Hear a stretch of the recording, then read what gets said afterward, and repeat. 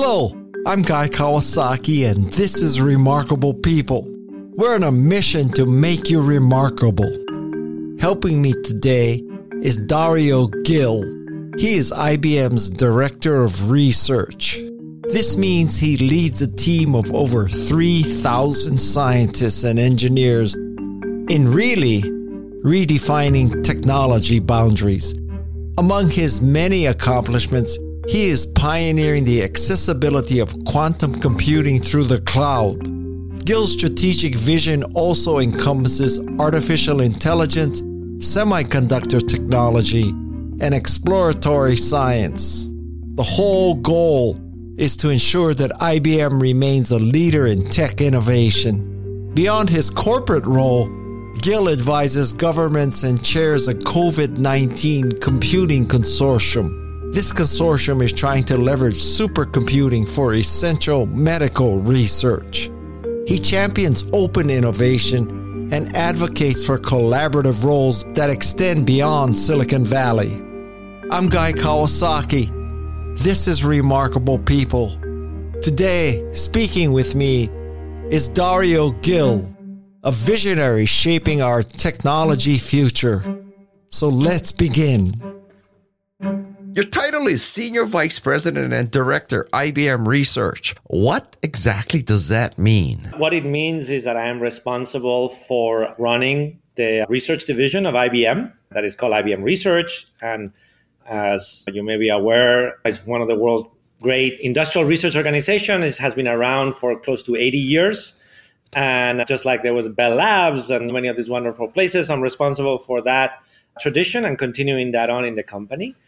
And on his VP role, on the Senior Vice President, it reflects that beyond IBM Research, also have a broader set of responsibilities as an officer of the company across IBM, generally speaking, guiding sort of the technical roadmap and the technical community of the company across IBM. Does this mean that there's this group dedicated to research, but in all the various divisions, there's also research going on for that division? Do they work for you also? Is it a matrix organization, or each division has their own researchers too? So there is only one research division across IBM that is meant to conduct that sort of forward-looking, more scientific-oriented technical development across a variety of areas, from semiconductors to artificial intelligence to quantum to cryptography and so on. And then indeed, within the different business units, IBM Infrastructure, IBM Software, there's obviously a very large development population with tons and tons of brilliant developers and engineers. And then we work hand in hand in combining like the research advancements and the development capabilities to bring exciting new products to market. When you guys invent something, do you then turn it over to the divisions to actually implement and commercialize? That kind of model used to be, to some degree, that was a model, right? You had a development organization and a research, and then you created something and you transferred the baton, so to speak, to the other one. I would say my experience now over the last 10 plus years, 15, is that that model has changed. And now, because the compression between invention to productization is so much faster compared to any other time that I have witnessed, it ends up being a model of co-ownership, where the way to look at it is you have different skills, you have complementary skills. And then we all sort of work together to bring those innovations faster and faster to market. And that has taken different institutional forms. You're right, like matrix management is a corporate invention to deal some of those things. But I'll give you an example. Within the modern world of AI, with generative AI, and we launched this year the Watson X platform that allows you to create these foundation models and deploy it for enterprise use cases. So IBM Research has the responsibility of creating and building those models, the foundation models. And software has a responsibility of the overall product around that. But it's not like we're saying, well, here are the models, you go and build them. We continue to retain that responsibility because that is so intimately tied to pushing the limits of algorithms and research that we maintain ownership, even in the context of a product strategy. Backing up for a second, just FYI, earlier, Ginny Rometty was on this podcast, so I know her story. And she started as this kind of sales rep, sales engineer, and one day became CEO. How did you start? Were you like a poor immigrant and you're third generation American. What's the back channel story? My back channel is I grew up in Spain, in Madrid. And my entire family lives there still. So I'm the youngest of four brothers. And we grew up in the city center of Madrid. And my parents were very keenly interested that we got exposed internationally to different experiences. So starting by the time I was 10 years old, I spent summers abroad. And the first 3 summers when I was 10, 11, and 12, I was in Ireland and learning English. So the idea was learn languages. And then I went to France and to Italy in the summers and so on. And eventually we all ended up spending, even though I'm the youngest of the brothers, all 4 brothers spent time in the United States as an exchange student. So the senior year of high school, we all spent abroad. And I was in Los Altos High School. So I graduated from Los Altos High School. What? Yeah. You graduated from Los Altos High School? I did. Oh, my God. I did. Yeah, that was year 92 to 93. Yes. And I still have many wonderful friends from there. So anyway, long story short, it was through that journey that I began my experience in the US. And then later when I was in grad school, I was in the East Coast. As part of that journey, I married a Mainer. And so my wife grew up in Maine, and she has been, long time. I think she was the 13th generation from Maine or something like that. And I ended up staying here through that journey. And now I have 2 daughters. One is 20 years old and the other one is 17. And they've grown up in the US, obviously seeing family in Spain and so on. But my journey is like through the educational experience, then becoming like an immigrant experience through education here, becoming an American and so on. So that's been my journey. And what was your first job at IBM? My first job was I joined what was at the time something called the Semiconductor Research and Development Center. So basically, it was the team that developed advanced semiconductors. And my very first job, my PhD at MIT, I was at the Nanostructures Laboratory, where the focus was around creating nanotechnology. And I had specialized in doing a lot of work on lithography, which is the main technique by which you print miniaturized structures and print transistors and so on. So I joined the lithography team in IBM Research that was responsible for what was at the time doing a transition in terms of the new machines that were going to be used for production. And the way that semiconductors had gotten smaller and smaller was by shrinking the wavelength, basically the size of the wavelength that is used to print the transistors on the wafer. And at the time, I was hired to explore this new technique called 157 nanometer lithography that ended up not working. And so when I joined IBM, within a few months, that program was seen, it was on its way down. And there was a company in the Netherlands that we were working called ASML, which is a very well-known company now. And it was developing this new technique of putting water in between the last lens element and the wafer. And it was called immersion lithography. So I was the first IBMer to work on immersion lithography. And eventually that became the mainstream production technique to make all the chips, all the advanced chips in the world. So that was my beginning. And is that what you got your first patent in? Yeah, it was my first patent at IBM. I had filed some patents while I was at MIT, working with some of my fellow students and my faculty members. No, I read an interesting thing that IBM, I'll paraphrase it, maybe I got this wrong, but IBM used to keep score by how many patents they got each year, and you no longer do that. So if that's true, why are you no longer doing it? And then how are you measuring innovation now? Great question. Yeah, there's a long heritage. And it was never the only metric, but IBM was indeed very well known for having the most patents in the United States every year. And I think we did that for close to 20 years in a row. And when Arvind Krishna became the CEO of IBM, as part of the technical leadership team, we were revisiting and reevaluating many dimensions of the company, but also including how we work as a technical community. And one of the things that we had detected that even though the patents and patent portfolio are incredibly important as part of the overall management of the technology innovation lifecycle, is that we were too heavily skewed in terms of the amount of time that we would spend within the engineering organization, the amount of effort that you got to put within the legal prosecution of those patents and filing and so on.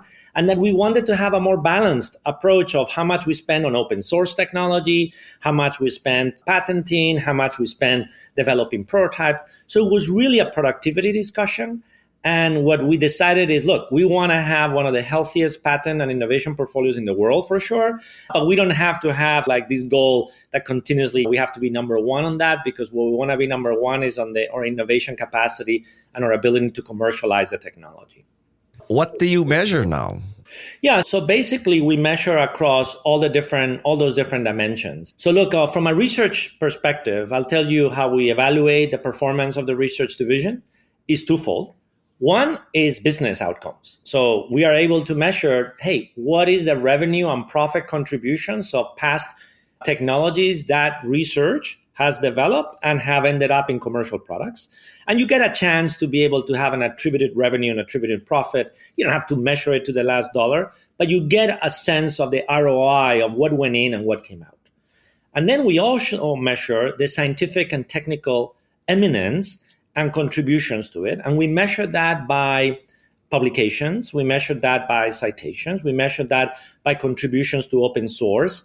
We measure that by patents. We measure that by awards and recognitions of our scientists and other dimensions around that. We have a group of all of those metrics that we're able to compare ourselves with other peer institutions in industrial research and academia. And just between those two, the business outcomes and the scientific and technical eminence, it allows us to sort of evaluate the health of IBM research from a sort of outcome perspective. When you're measuring ROI, just as a rough number, from the time you're done till it's in the hands of customers is how many years? It really varies by technology area, but sometimes on the short end, it can be a year to 2 years out. On the long end of the spectrum, typically the sweet spot, we see a lot of it is 3 to 5 years is what the way we try to optimize the portfolio. But then we also have technologies that we have been incubating for a long, long time, albeit a different scale. A good example of that is quantum computing. We have had a quantum information science program in IBM research since 1971. For a long time was a very small group, was Charlie Bennett and some of the very pioneers of quantum information for which the field is known were here in IBM research. It was a small group. It wasn't the core priority of the company, but there were people who were like trying to reimagine what information was. Now, if you fast forward, they had no intention to making it into a product, nor were they thinking about that this was going to be a product. So it took actually many decades until we started to see that there was a technology that could be incubated. And that really started in the early 2010s. And now that's been greatly accelerated. So I'm giving you a completely different arc of how long something can be. And then there's other things that we do where we make an innovation or a capability and it may be in a product within a year. But to give a short answer to the question, I would say we optimize most of the portfolio to mature within like the 2 to 5 year time frame. Wow, that's short. In many interviews, I have to interview people who are in areas that I understand. And so I often tell them, listen, I don't want you to think I'm stupid. I'm going to ask you a question I know the answer to, but my listeners don't know the answer to. So I'm going to ask you this dumb question. But in this case, Dario, I don't know the answer to this. So I'm going to ask you what may seem like a dumb question, but I really don't know the answer. It's just, can you explain quantum computing?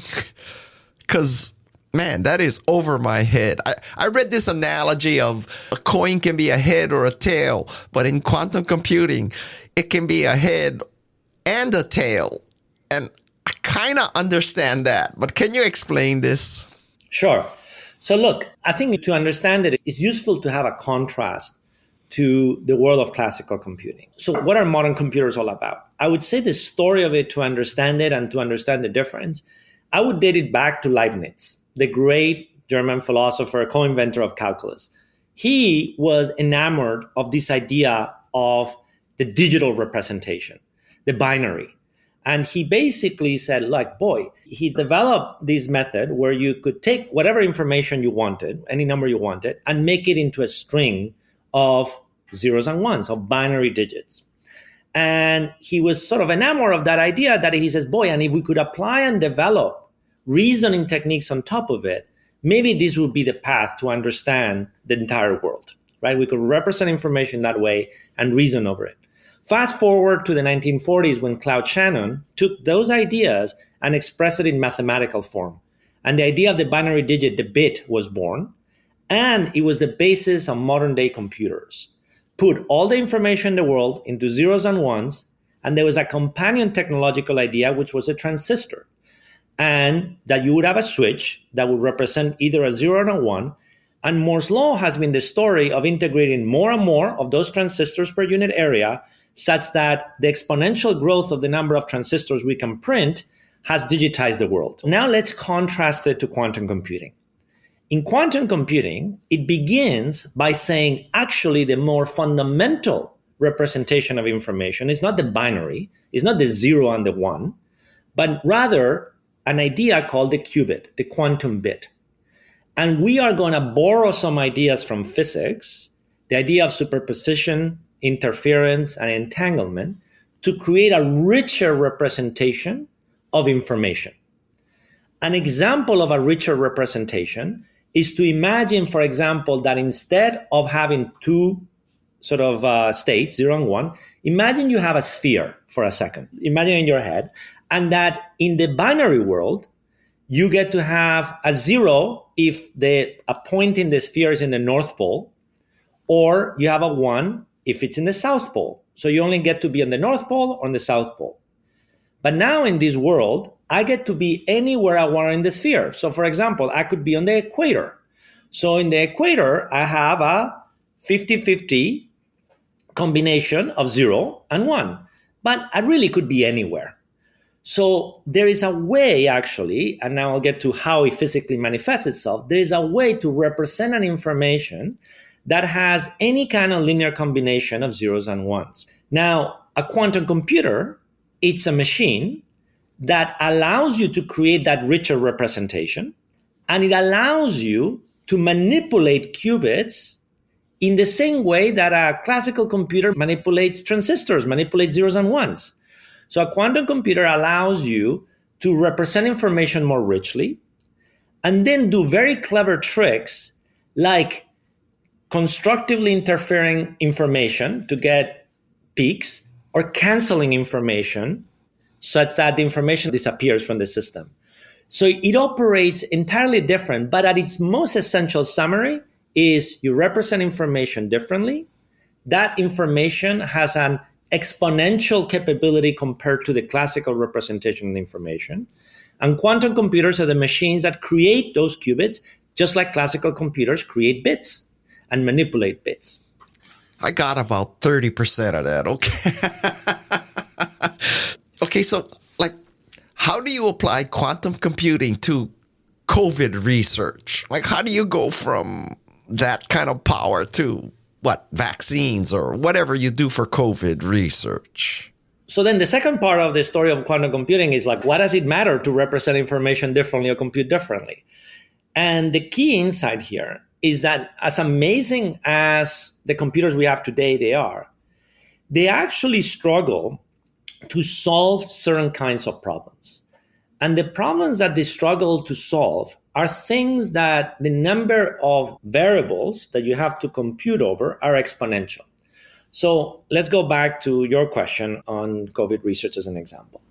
It turns out that if you try to use machines to simulate the physical world, the world of chemistry, the world of physics, the world of biology, and so on, the complexity present inside those elements in there, let's say a chemical compound and so on, is such that even though we know the equations of physics, of what they govern them, the number of calculations we have to do is exponential with the number of electrons present in the machine, in the system.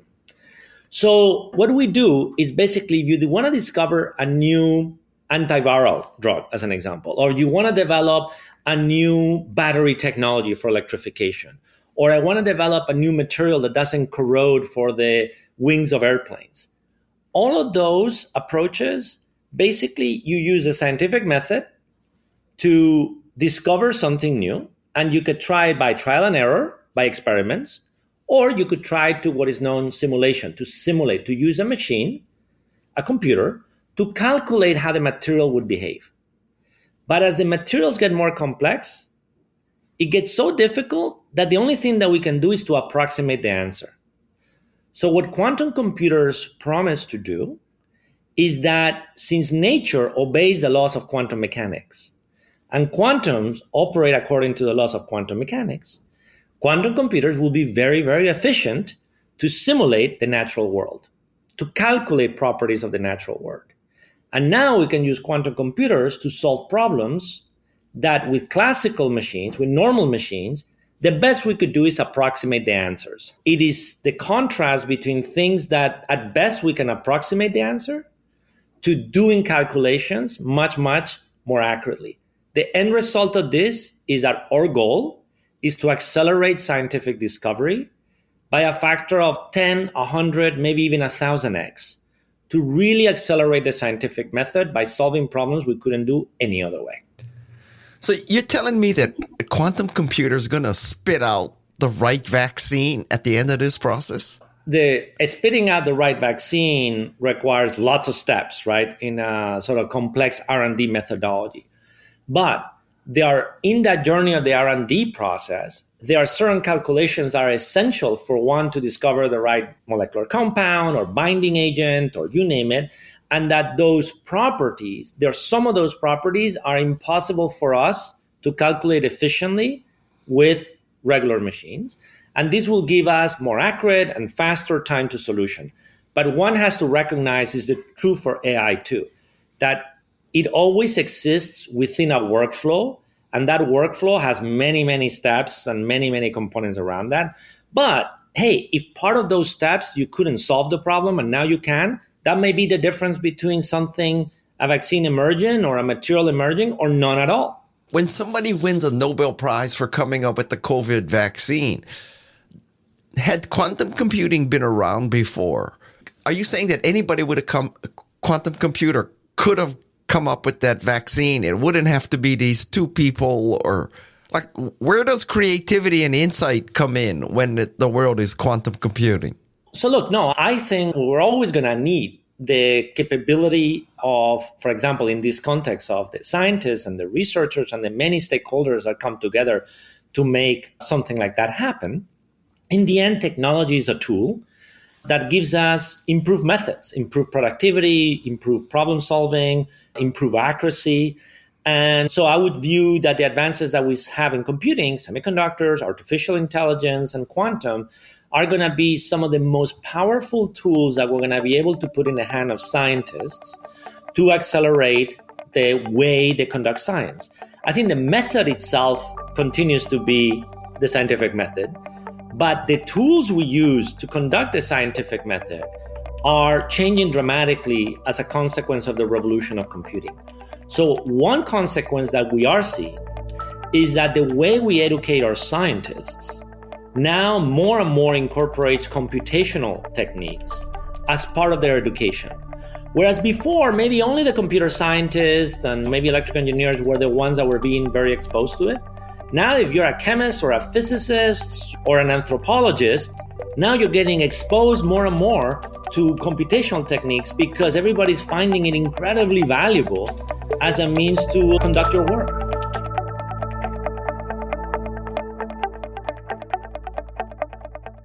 Can we switch to the topic of AI now? I hope you don't end the interview when I ask you this question. But let's talk about Watson. And from the outside looking in, I have to say, I ask myself, why isn't Watson ChatGPT?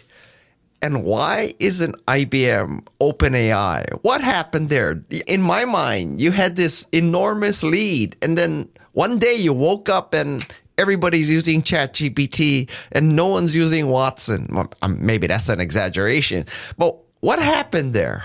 Yeah, so first let's understand. It's a good question, by the way. And the first thing to recognize is like the field on the arch of AI has been going on for a long time.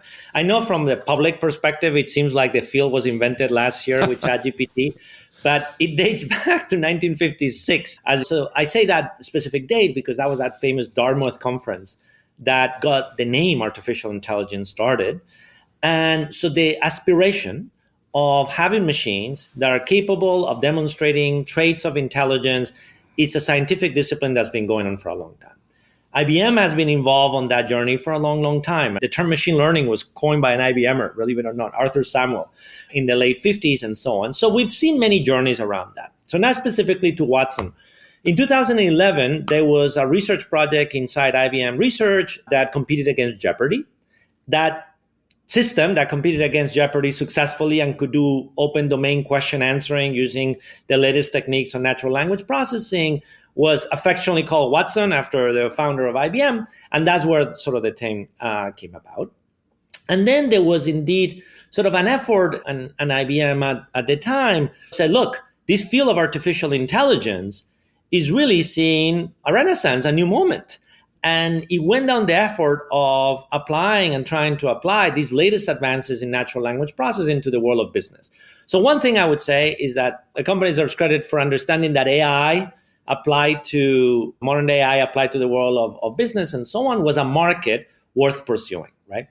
Now, the reality of it is that the maturity of the technology, despite the compelling demonstration on Jeopardy, was still in the early stages.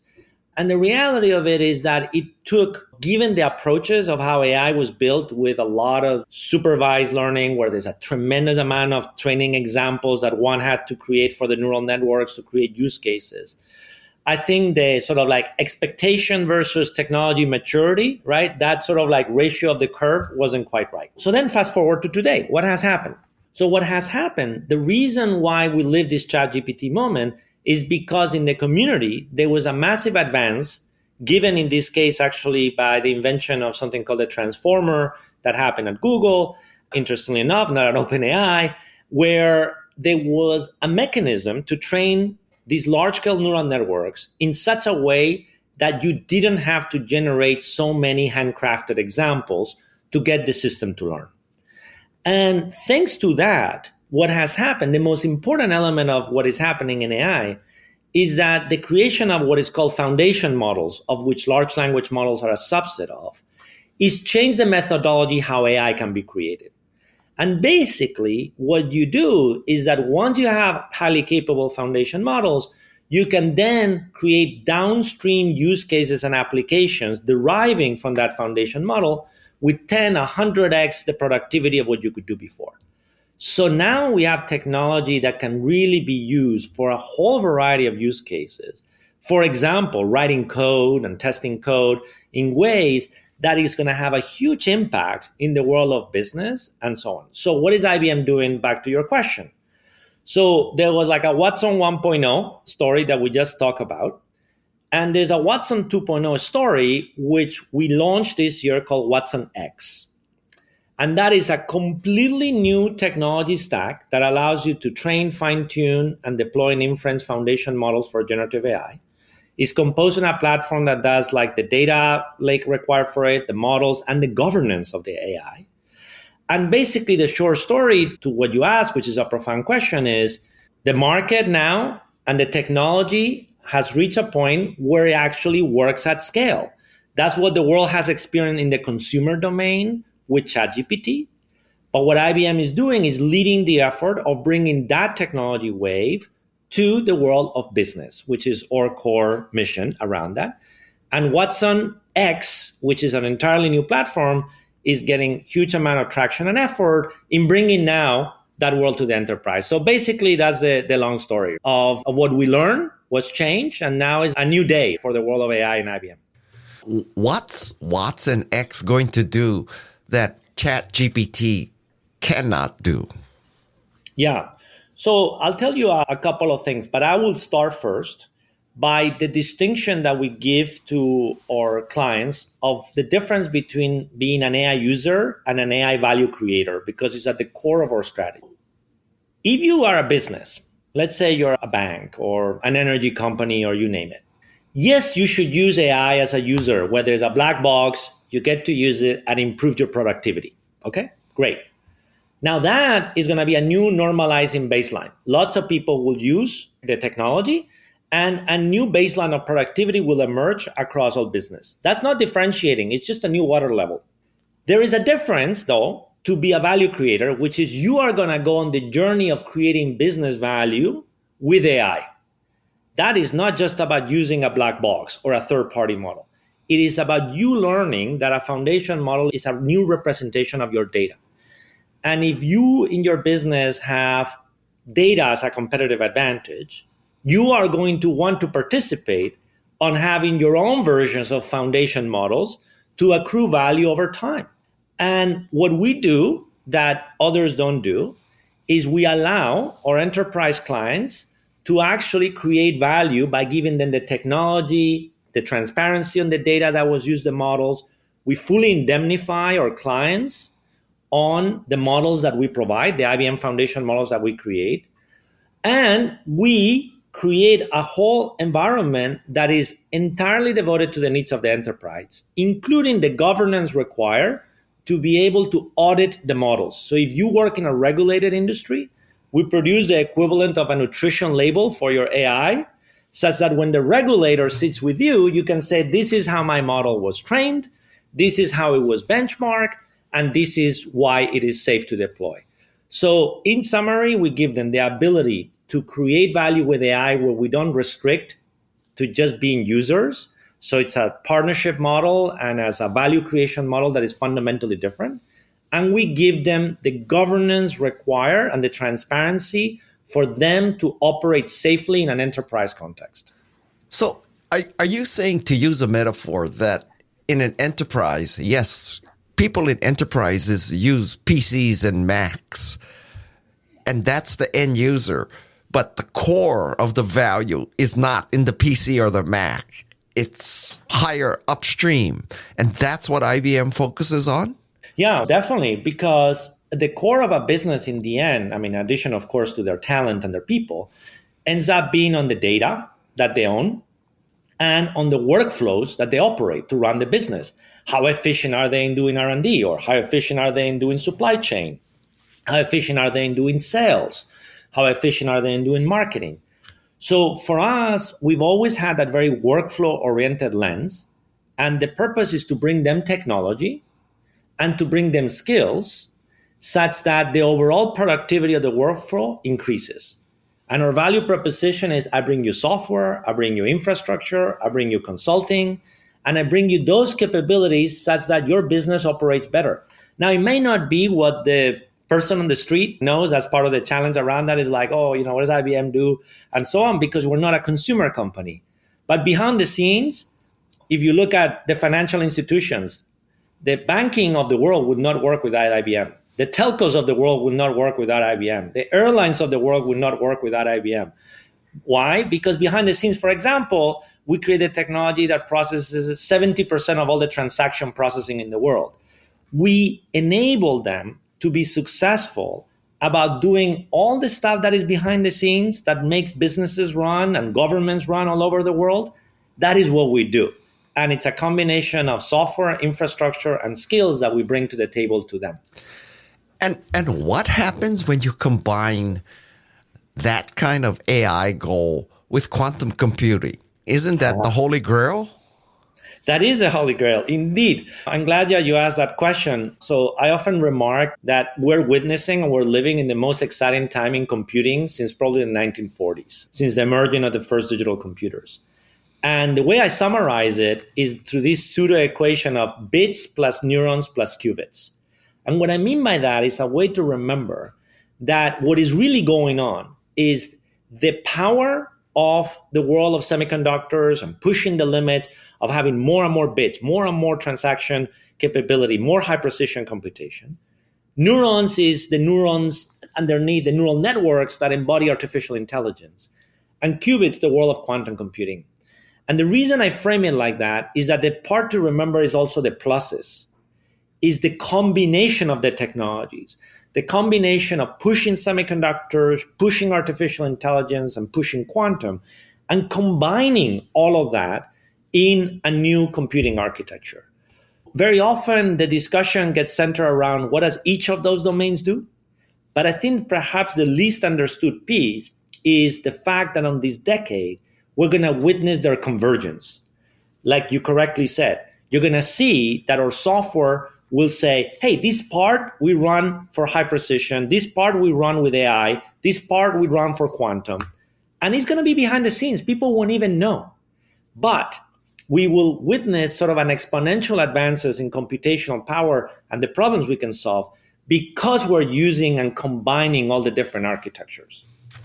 Okay, this is a question that's going to show my ignorance. Then I often read these stories about how NVIDIA has sold $500 million worth of AI chips. What you describe with semiconductors, doesn't that just blow NVIDIA out of the water? I think that what NVIDIA deserves a lot of credit is for recognizing and determining that exploiting semiconductors, but that a new architecture to do the math was incredibly important, first in the world of graphics. So it started in the 2000s as a means to accelerate graphics rendering. And then there were clever scientists that says, you know, that thing that you're doing for graphics, in my AI problem, in my deep neural network, in deep learning, I also do a lot of matrix multiplication. Let me use your accelerator, the GPU, instead of the CPU, instead of the traditional processor that you use for PCs and so on, and see how well it does. And when they did that, they actually showed, hey, for doing these neural network calculations, it actually is much, much better than the CPU. And NVIDIA was very astute in paying close attention to how people were using their chips. It wasn't their original intent. They were just doing graphics. But they were very close to the community and saying how people are using the things. And they were able to detect that this community, this burgeoning AI community, was using their accelerators to do AI. So that was the journey 10 plus years ago of going through that. But basically is they take advantage of semiconductors, but instead of building a general purpose computational machine like a CPU that we use in a PC or in a phone or so on, they said, I have a very specialized thing, a new architecture to do the math differently. And the performance of that math is what has powered the world of AI. So it's by being, so many people have talked about the end of Moore's law. What happens at the end? At the end, the journey is you got to create specialized architectures. You got to give up the dream of general purpose machines and actually say, what does each piece of architecture give me? And that's what's happening with AI and accelerators. But fundamentally, NVIDIA is still in the world of ones and zeros, right? That's right. So you're completely right. And the path of using ones and zeros to simulate the world of quantum is a dead end. That has no path. So that's why quantum is not to be understood as just a continuation of the current computational trends, but rather as the first time that the category of computing is branching. Meaning from now on, we will have something known as classical computers, and that will include all those accelerators from NVIDIA and AMD and others. That will include all the CPUs that we build. And then there's a completely different paradigm called quantum computers. And with quantum computers, you don't get to use classical hardware to do quantum computing efficiently. That's not the path. And so you're right. It's a radically different architecture that you require completely different hardware to do. So is there going to be such a thing as a quantum computing laptop? I mean, what is it? Yeah. No, these quantum computers are very different. They operate, for example, the ones we build at IBM, they operate at cryogenic temperatures. So the quantum processor is one of the coldest places in the universe. So it's about 100 times colder than outer space. So it operates at 15 millikelvin, very, very close to absolute zero. So yeah, that's not super convenient to put on a laptop. So you have to have a specialized environment. But the good news is that we're all accustomed to computing also through the cloud, where you have a lot of hardware that sits on a data center, and the networking latencies are so good that, yes, in your end device, your phone, your laptop, you are going to benefit from quantum computing, but the quantum calculations are not going to happen in your laptop. Okay, good to know. Getting a little philosophical here.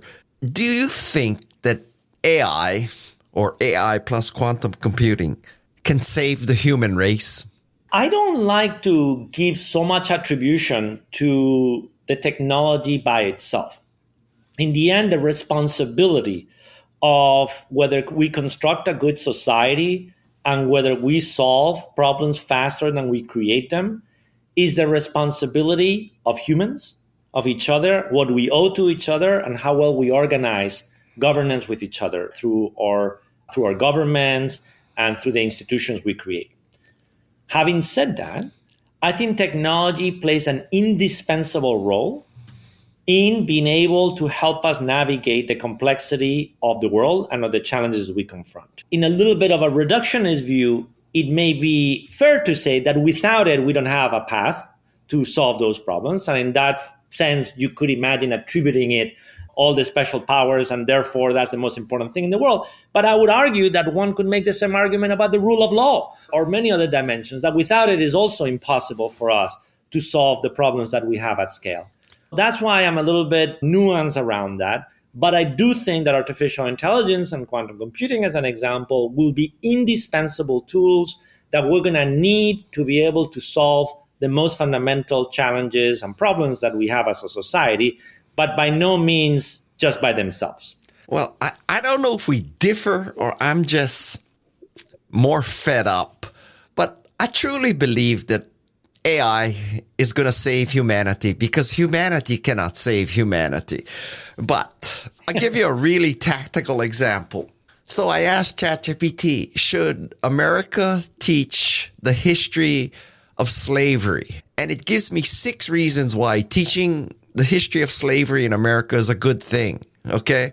Now, if you were to go to Florida or Texas and ask your random legislature that same question, you'd get a very different answer. I think AI is smarter than people right now. And I also think it's more empathetic.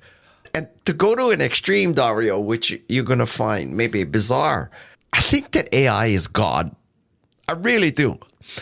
Okay, I'm being semi-facetious here, but I think God says, I gave these dumbass humans too much control, too much self-determination. I really blew it. Now, they're not willing to accept an all-knowing, all-wise, all-knowledgeable super force like me. So instead, because their simple minds can't handle that, I'm going to make my manifestation AI so they believe they invented it and they can go forward. Now, that might be a little too weird even for you, but I really believe that God is AI. Yeah, I hadn't heard that perspective articulated recently. But let me just make a point, Guy, on what you said about the example that you gave about teaching, whether we should teach the history of slavery and so on. Let me just observe that that's a highly human engineered system. And that what you're observing in the context of that answer from ChatGPT comes from the process of supervision by humans about to what the right in quote answer is. Okay. And that you will see, and sadly, we're going to see lots and lots of examples of ChatGPT-like technology that does not give you that answer, that gives you every possible answer that one wants. And what people will come to understand is that there is no magical AI system behind the box, but rather a system that allows you to ingest massive amount of data, and depends on how you align it, how you tune it, what you want it to generate. It will generate a whole variety of human preferences and answers on topics that engage different perceptions of what the right answer is. So it's not as if there was this AI behind the scenes that is a single AI that has the manifestations of what you're referring to as a godlike creature that is giving you this holistic, comprehensive view of the world, and it gives you always the right answer. But rather, we're going to come to immediately appreciate, if people haven't already done so, that behind the black curtain is tons and tons of people and engineers and other people making choices as to what you get. So I don't think we're going to get to that point that you're referring to in AI. Even immediately, people will start seeing how much of a choice is the humans behind it on what that answer was. Up next on Remarkable People. The extreme sort of push of that dimension of it can create a very corrosive effect in society.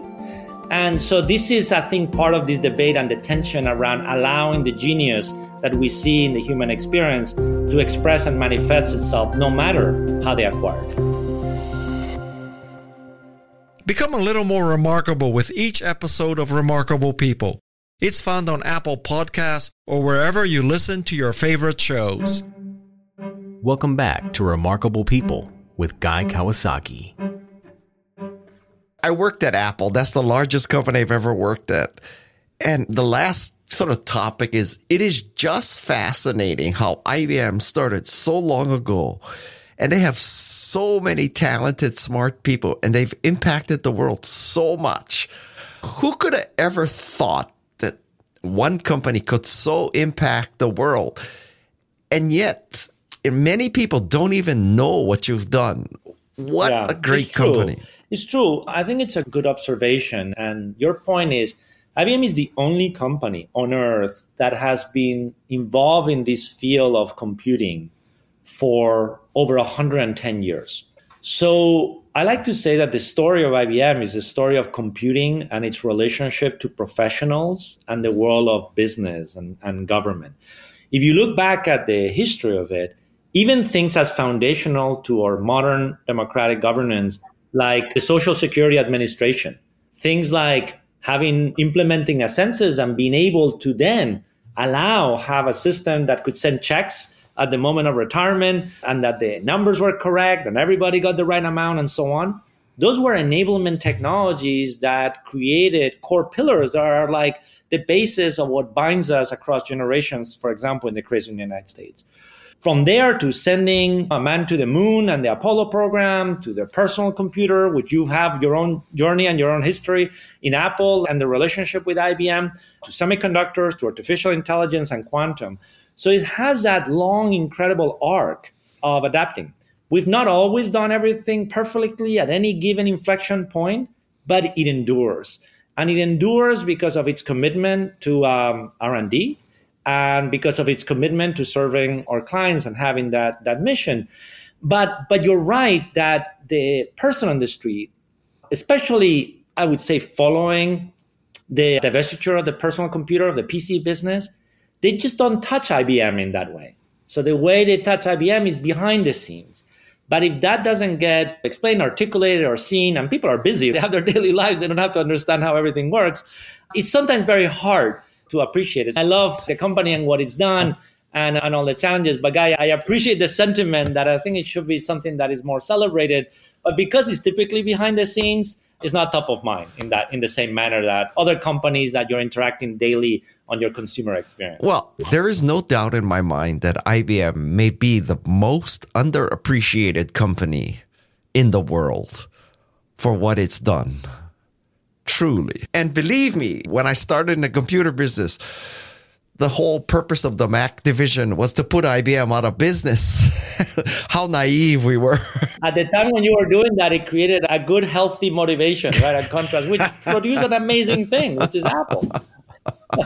My last question, and I found this one of the most interesting things that Ginny Rometty said, which is she did some kind of review of the open positions at IBM and decided that many did not actually require a college degree. Now, I realize I'm speaking to someone with a PhD from MIT, so you're the extreme of that. But as you look over the sphere now, how important is formal education? Well, one can answer that question in a variety of ways. I'm going to continue to defend that formal education can be incredibly powerful and important. So I guess part of the answer is it depends. What Ginny was defending, which I think is right, is that one should be wary of credentialism. And that what one should always be evaluating and measurement is the skill, is your ability to carry out whatever you're seeking to do. So if I am formulating, this is the kind of skills that I need to carry out this cybersecurity mission or to write code or sell and so on, be wary of associating your ability to do that with credentialism, with showing me the credential that does that. I think that point is a really important point, and we have done a lot of effort to remove arbitrary credentials when they're not needed to be able to deploy, to do the job and to hire and so on. And I think that's a super healthy, important thing to do. However, that is not to say that formal education is not important, because formal education, and the reason we have educational institutions, and whether it's in elementary school, middle school, high schools, college, graduate school, is because it provides you an environment with teachers and professors and fellow students to learn from one another and actually engage in the rigor of different academic disciplines. That's not always great. It has issues sometimes, but I also defend that as an incredibly important repository of knowledge, of learning, and expertise. And I mean, in my context, obviously, I mean, you're giving a different example.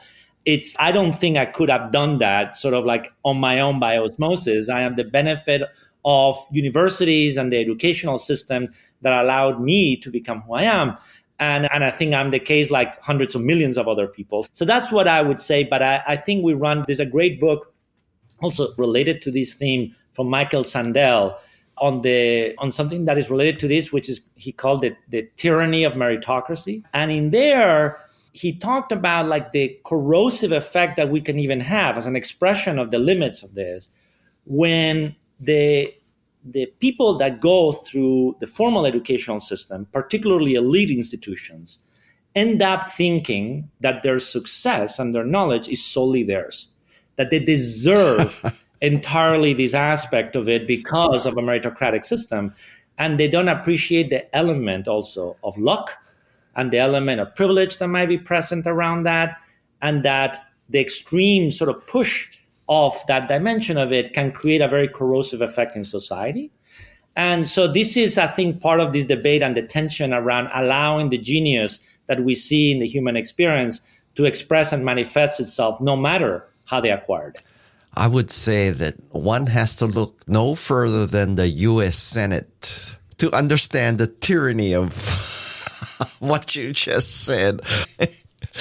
So, Dario, thank you so much. It's been so interesting, and you've about quintupled my understanding of quantum computing, although it started very low.